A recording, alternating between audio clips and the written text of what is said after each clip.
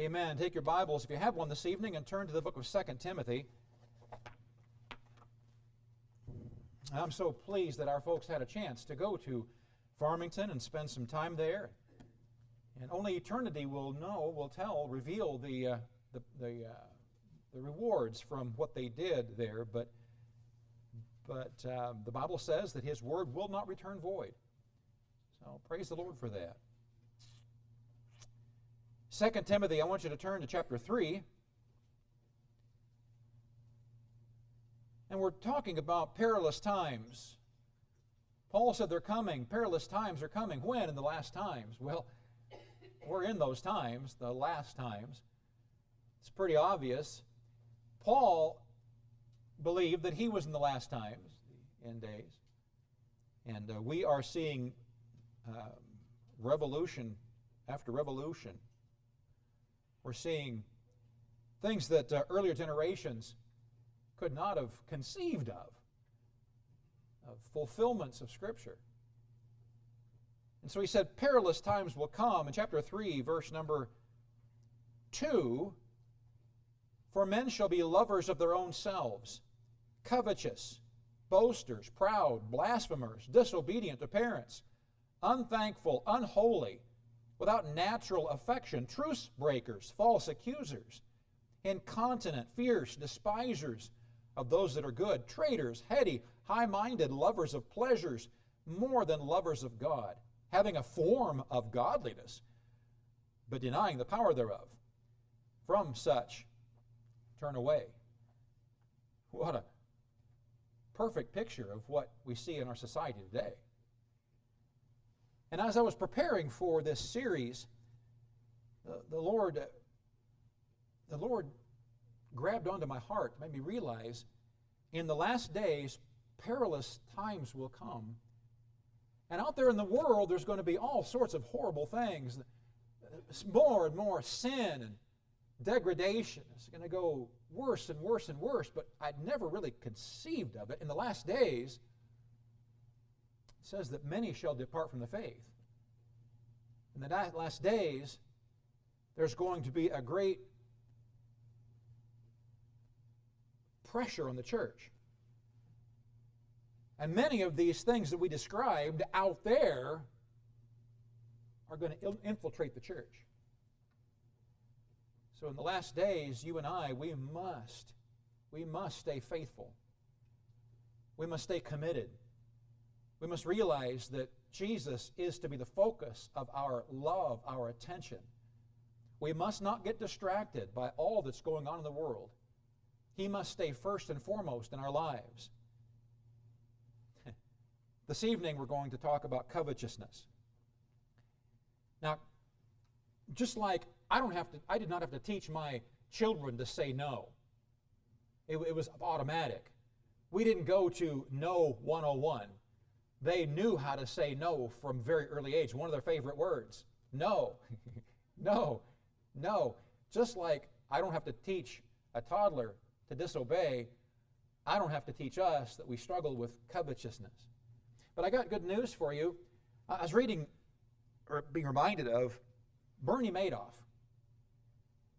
One of the biggest financial crimes in modern memory involves him. In 2009, he was convicted and sentenced to 150 years in prison, running the biggest Ponzi scheme in history.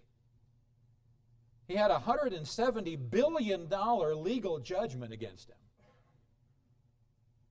He said, I am responsible for a great deal of suffering and pain. I understand that, he said.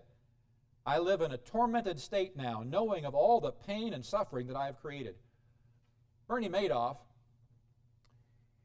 created a life of covetousness, of getting all he could at the expense of others. And so you and I can say, well, we're sure not like Bernie Madoff, whoever the guy is. We're not that bad.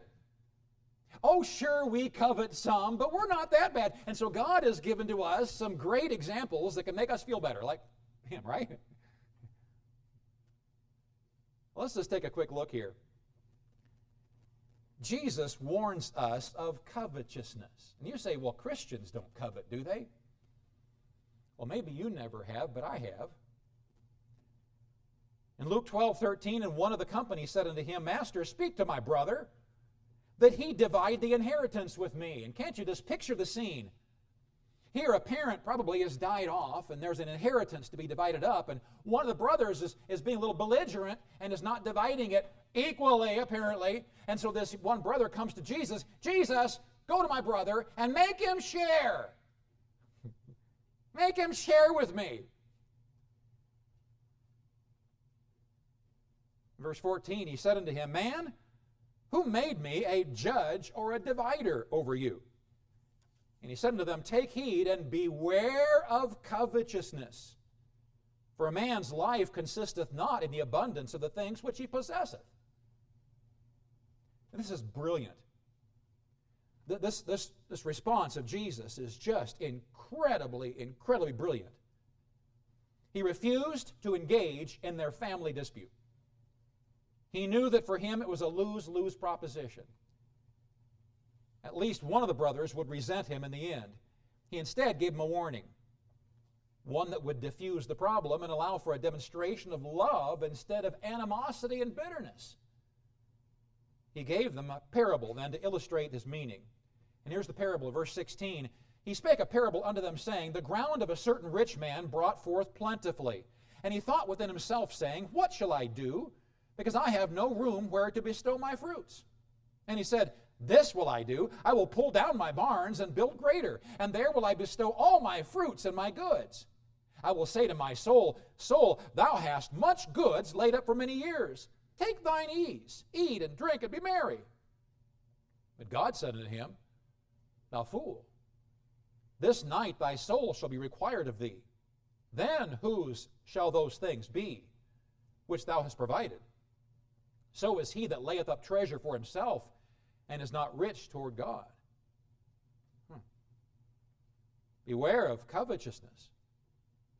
The rich man had made two conclusions. First of all, that success is the accumulation of all you possibly can. When do you succeed in life? When you have everything you can get. His trust was in his wealth, not in God. Psalm 62:10, Trust not in oppression, and become not vain in robbery. If riches increase, set not your heart upon them. Secondly, he concluded that success is solely enjoying the benefits of accumulation. Give me more so I can enjoy more. Give me more so I can take it easy. So I don't have to work. Give me more. Problem is, he had not thought of God or anyone else for that matter. Isaiah 47:10, For thou hast trusted in thy wickedness. Thou hast said, None seeth me. Thy wisdom and thy knowledge, it hath perverted thee. And thou hast said in thine heart, I am, and there is none beside me. God wants all of our trust and refuses to share it with our riches. In 1 Timothy 6:17, Charge them that are rich in this world, that they be not high-minded, nor trust in uncertain riches. True success is found in celestial investing, heavenly investing. Matthew 6:19 and 20, Lay up not for yourselves treasures upon earth, where moth and rust doth corrupt, where thieves break through and steal, but lay up for yourselves treasures in heaven, where neither moth nor rust doth corrupt, where thieves do not break through nor steal. Beware, he says, beware. Beware of covetousness, but my brother won't. Beware. But I have a legitimate case. It's not fair. Beware. Beware, he said. So what is covetousness? I looked it up. It's desiring more. It's avarice or greed. It's fraudulency or deceitfully trying to get more.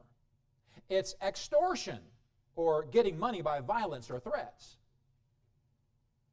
45-year-old Irene Seal and her husband, a former police officer and employee at Exxon, seemed like a regular suburban family, but in 1992 they kidnapped the president of Exxon Company, Sidney Resso, in the driveway of his New Jersey home. The New York Times called it a twisted tale of kidnapping and of dreams gone wrong. They demanded a ransom of $18.5 million from his company and ended up killing him during a struggle. Greed was believed to be the motive of the crime. The SEALs simply wanted to live a lavish lifestyle they couldn't afford. There are some biblical examples of covetousness. We learn in Proverbs 21:25, the desire of the slothful killeth him, for his hands refuse to labor. He coveteth greedily all the day long, but the righteous giveth and spareth not. So, first of all, covetousness is a sin of the slothful, we're told. It's interesting, around the rise of COVID, there was a mass exodus from the workforce. It's hard to comprehend. Why is everybody leaving the workforce? Large numbers of folks quit their jobs and chose to live on the government and or other funding sources.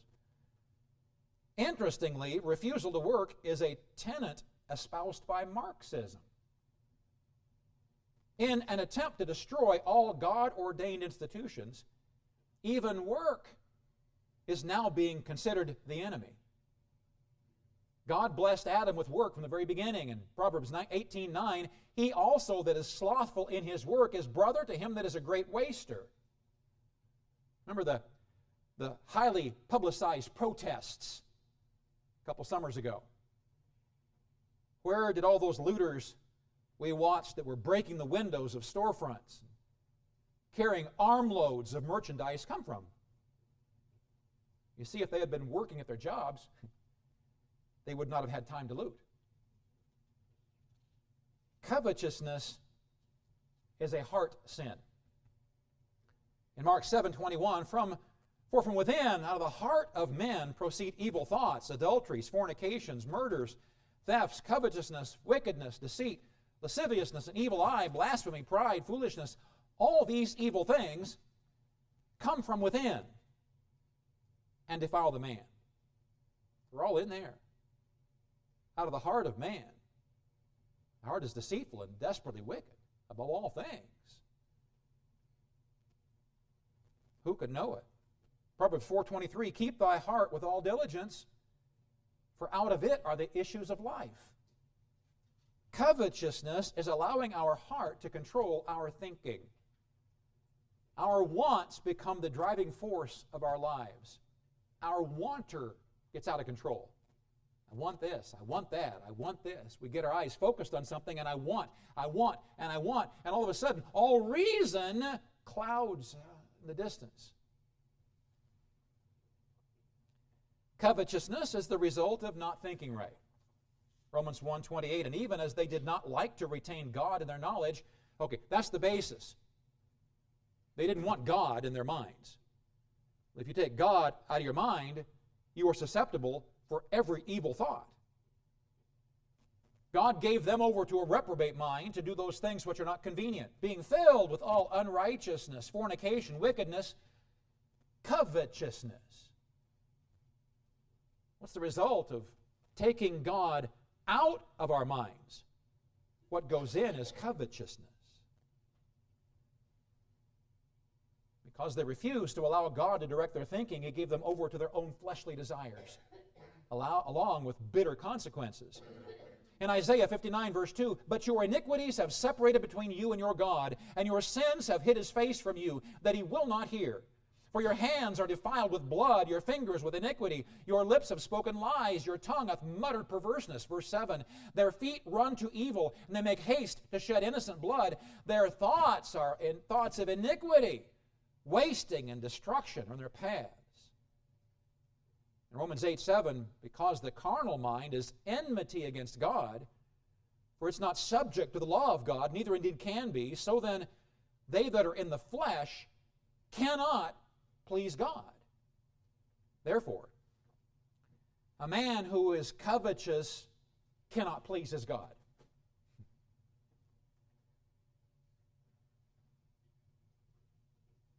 How's your prayer life?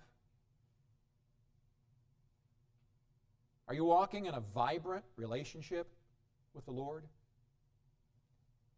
Is it for you more than just a song? Oh, you sing, and he walks with me and he talks. Is it reality with you?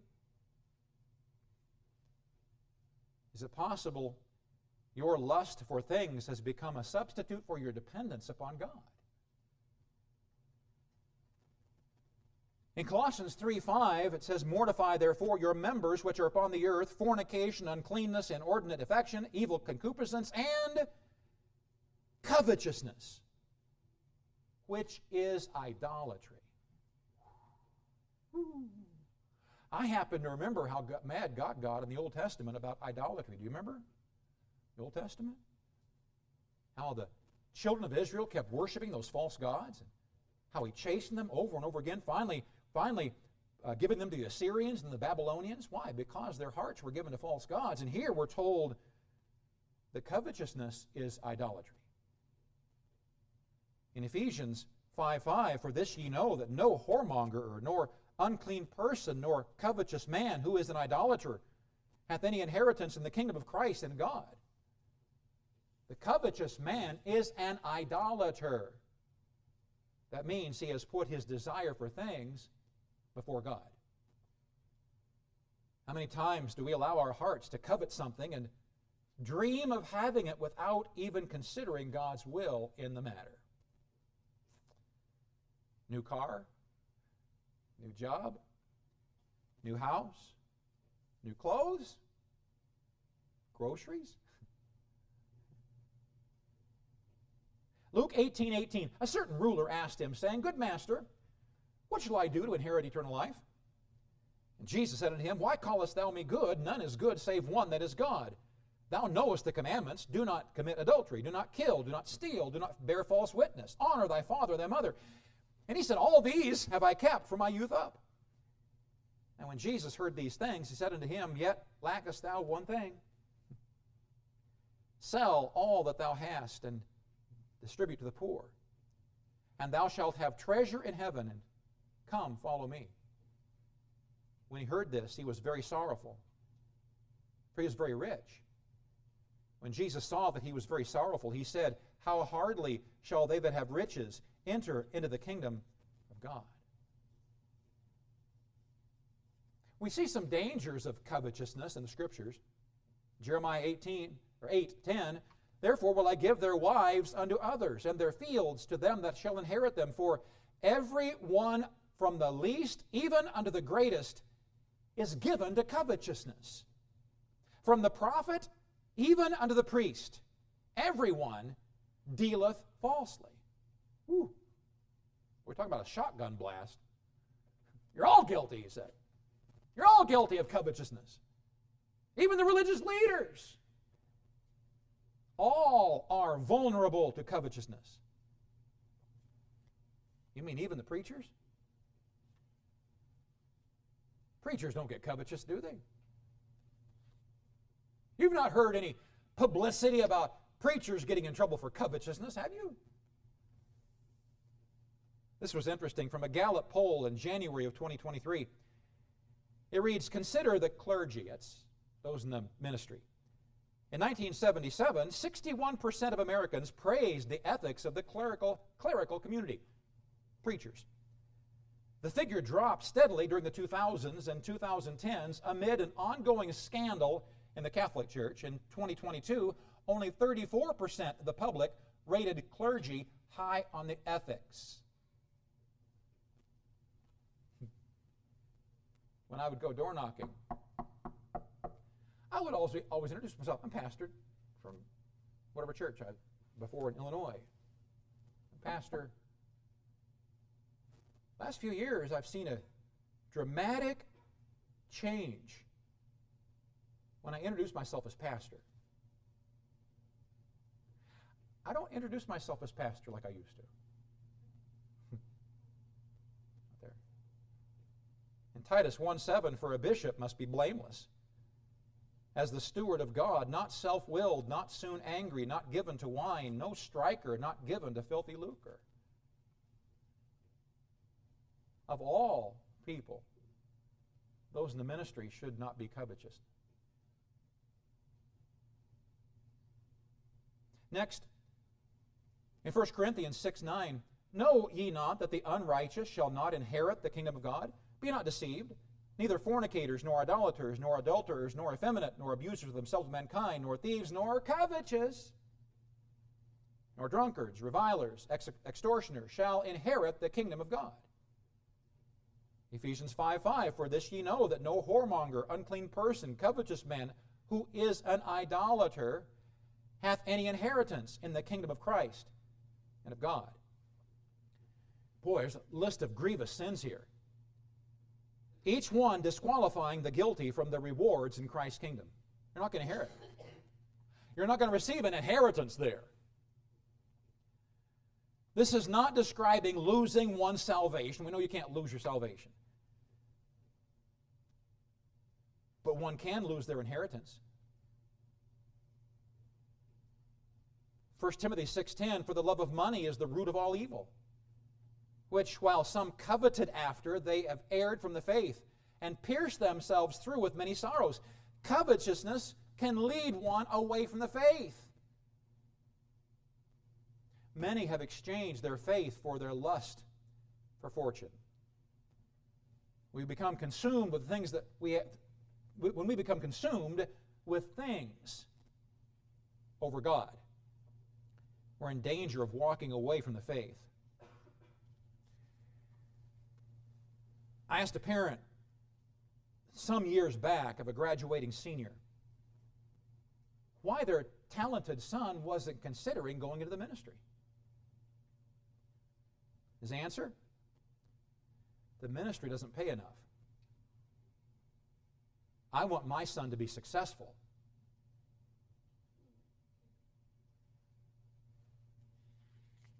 Second Peter 2:1, but there were false prophets also among the people, even as there shall be false teachers among you, who privily shall bring in damnable heresies, even denying the Lord that bought them, and bring upon themselves swift destruction. And many shall follow their pernicious ways, by reason of whom the way of truth shall be evil spoken of. And through covetousness shall they with feigned words make merchandise of you, whose judgment now of a long time lingereth not, and their damnation slumbereth not. Here's the deal. Covetousness is being described here as the motivation behind the false prophet. There are many appeals from television or internet evangelists today for money. Keep our ministry going. For some, they mean keep my new cars coming. Keep my house payments coming. Got to pay for the pool. Time and again, their lavish lifestyles are exposed.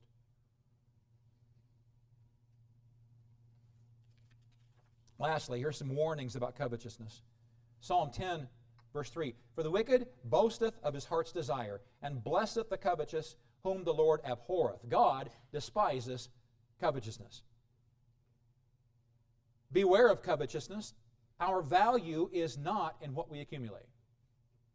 He who dies with the most toys wins. I've seen that on bumper stickers. He who dies with the most toys, I say, still dies. None of those toys go with him.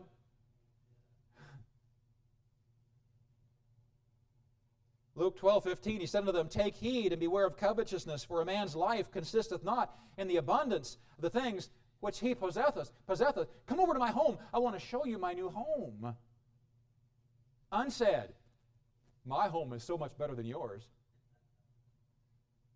Let me show you my new car. Whoa, it's got all these whistles and bells. Unsaid, boy, it sure rides better than yours. Anything wrong with a new home, new car? No. No, but there's lots wrong with covetousness. Billionaire Malcolm Forbes is the one credited with that phrase. He who dies with the most toys wins. What does he win? The title of covetous. What if a man has a few toys? Is he of less worth? Is he not worth talking to? Well, you don't have a new car. I'm not going to talk to you. You don't have a large bank account, so I'm not going to waste my time with you. Seriously? Can you imagine Jesus doing that? I tell you who caught Jesus' eye. This little widow. She had 2 mites. That's all she had. She put them in the offering plate, hoping nobody would see her. But Jesus did.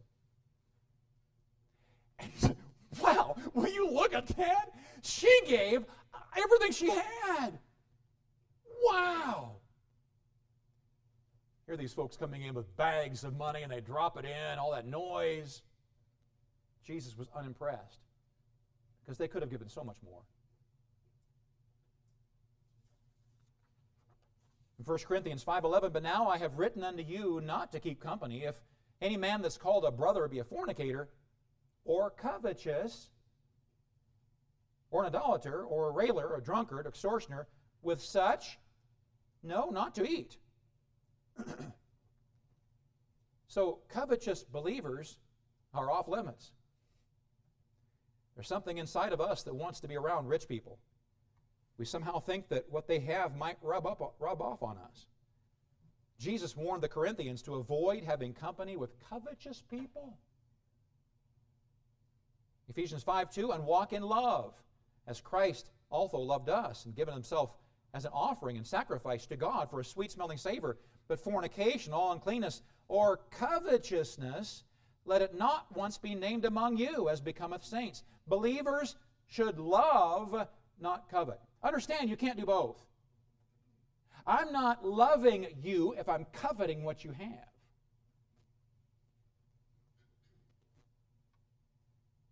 Hebrews 13:5, let your conversation, your manner of life, how you live your life, be without covetousness.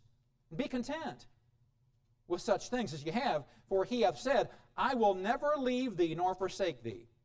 So, believers, we're to be content. Content.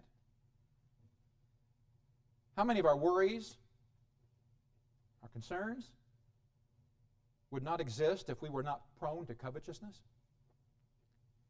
That high monthly car payment, credit card balance, keeps getting more and more out of control. All those things that we just seem to not be able to live without.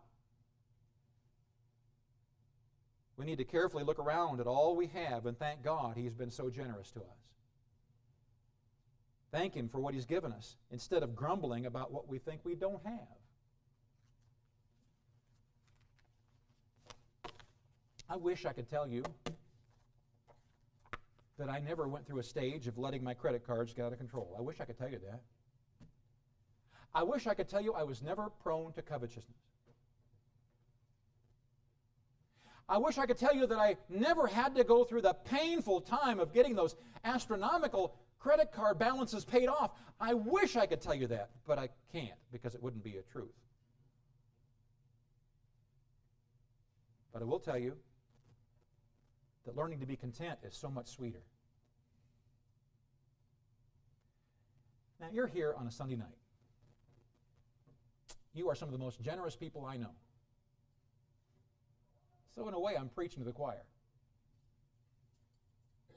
But perhaps if I keep us in line and away from covetousness, it will rub off on others. Let's pray. Thank you, dear Lord, for all you've given to us. We're a rich people. Thank you, Lord, for bestowing upon us blessing after blessing after blessing. Lord, after salvation, what more do we need? But daily you shower your blessings upon us, and for that we're so grateful. Lord, tonight, would you use this message as a reminder that we're to keep our eyes focused upon you and love, not covet. Help us to be content with what you've given us. And Lord, help us to be generous in our giving. Thank you, Lord, for this time. We love you in Jesus' name. Amen.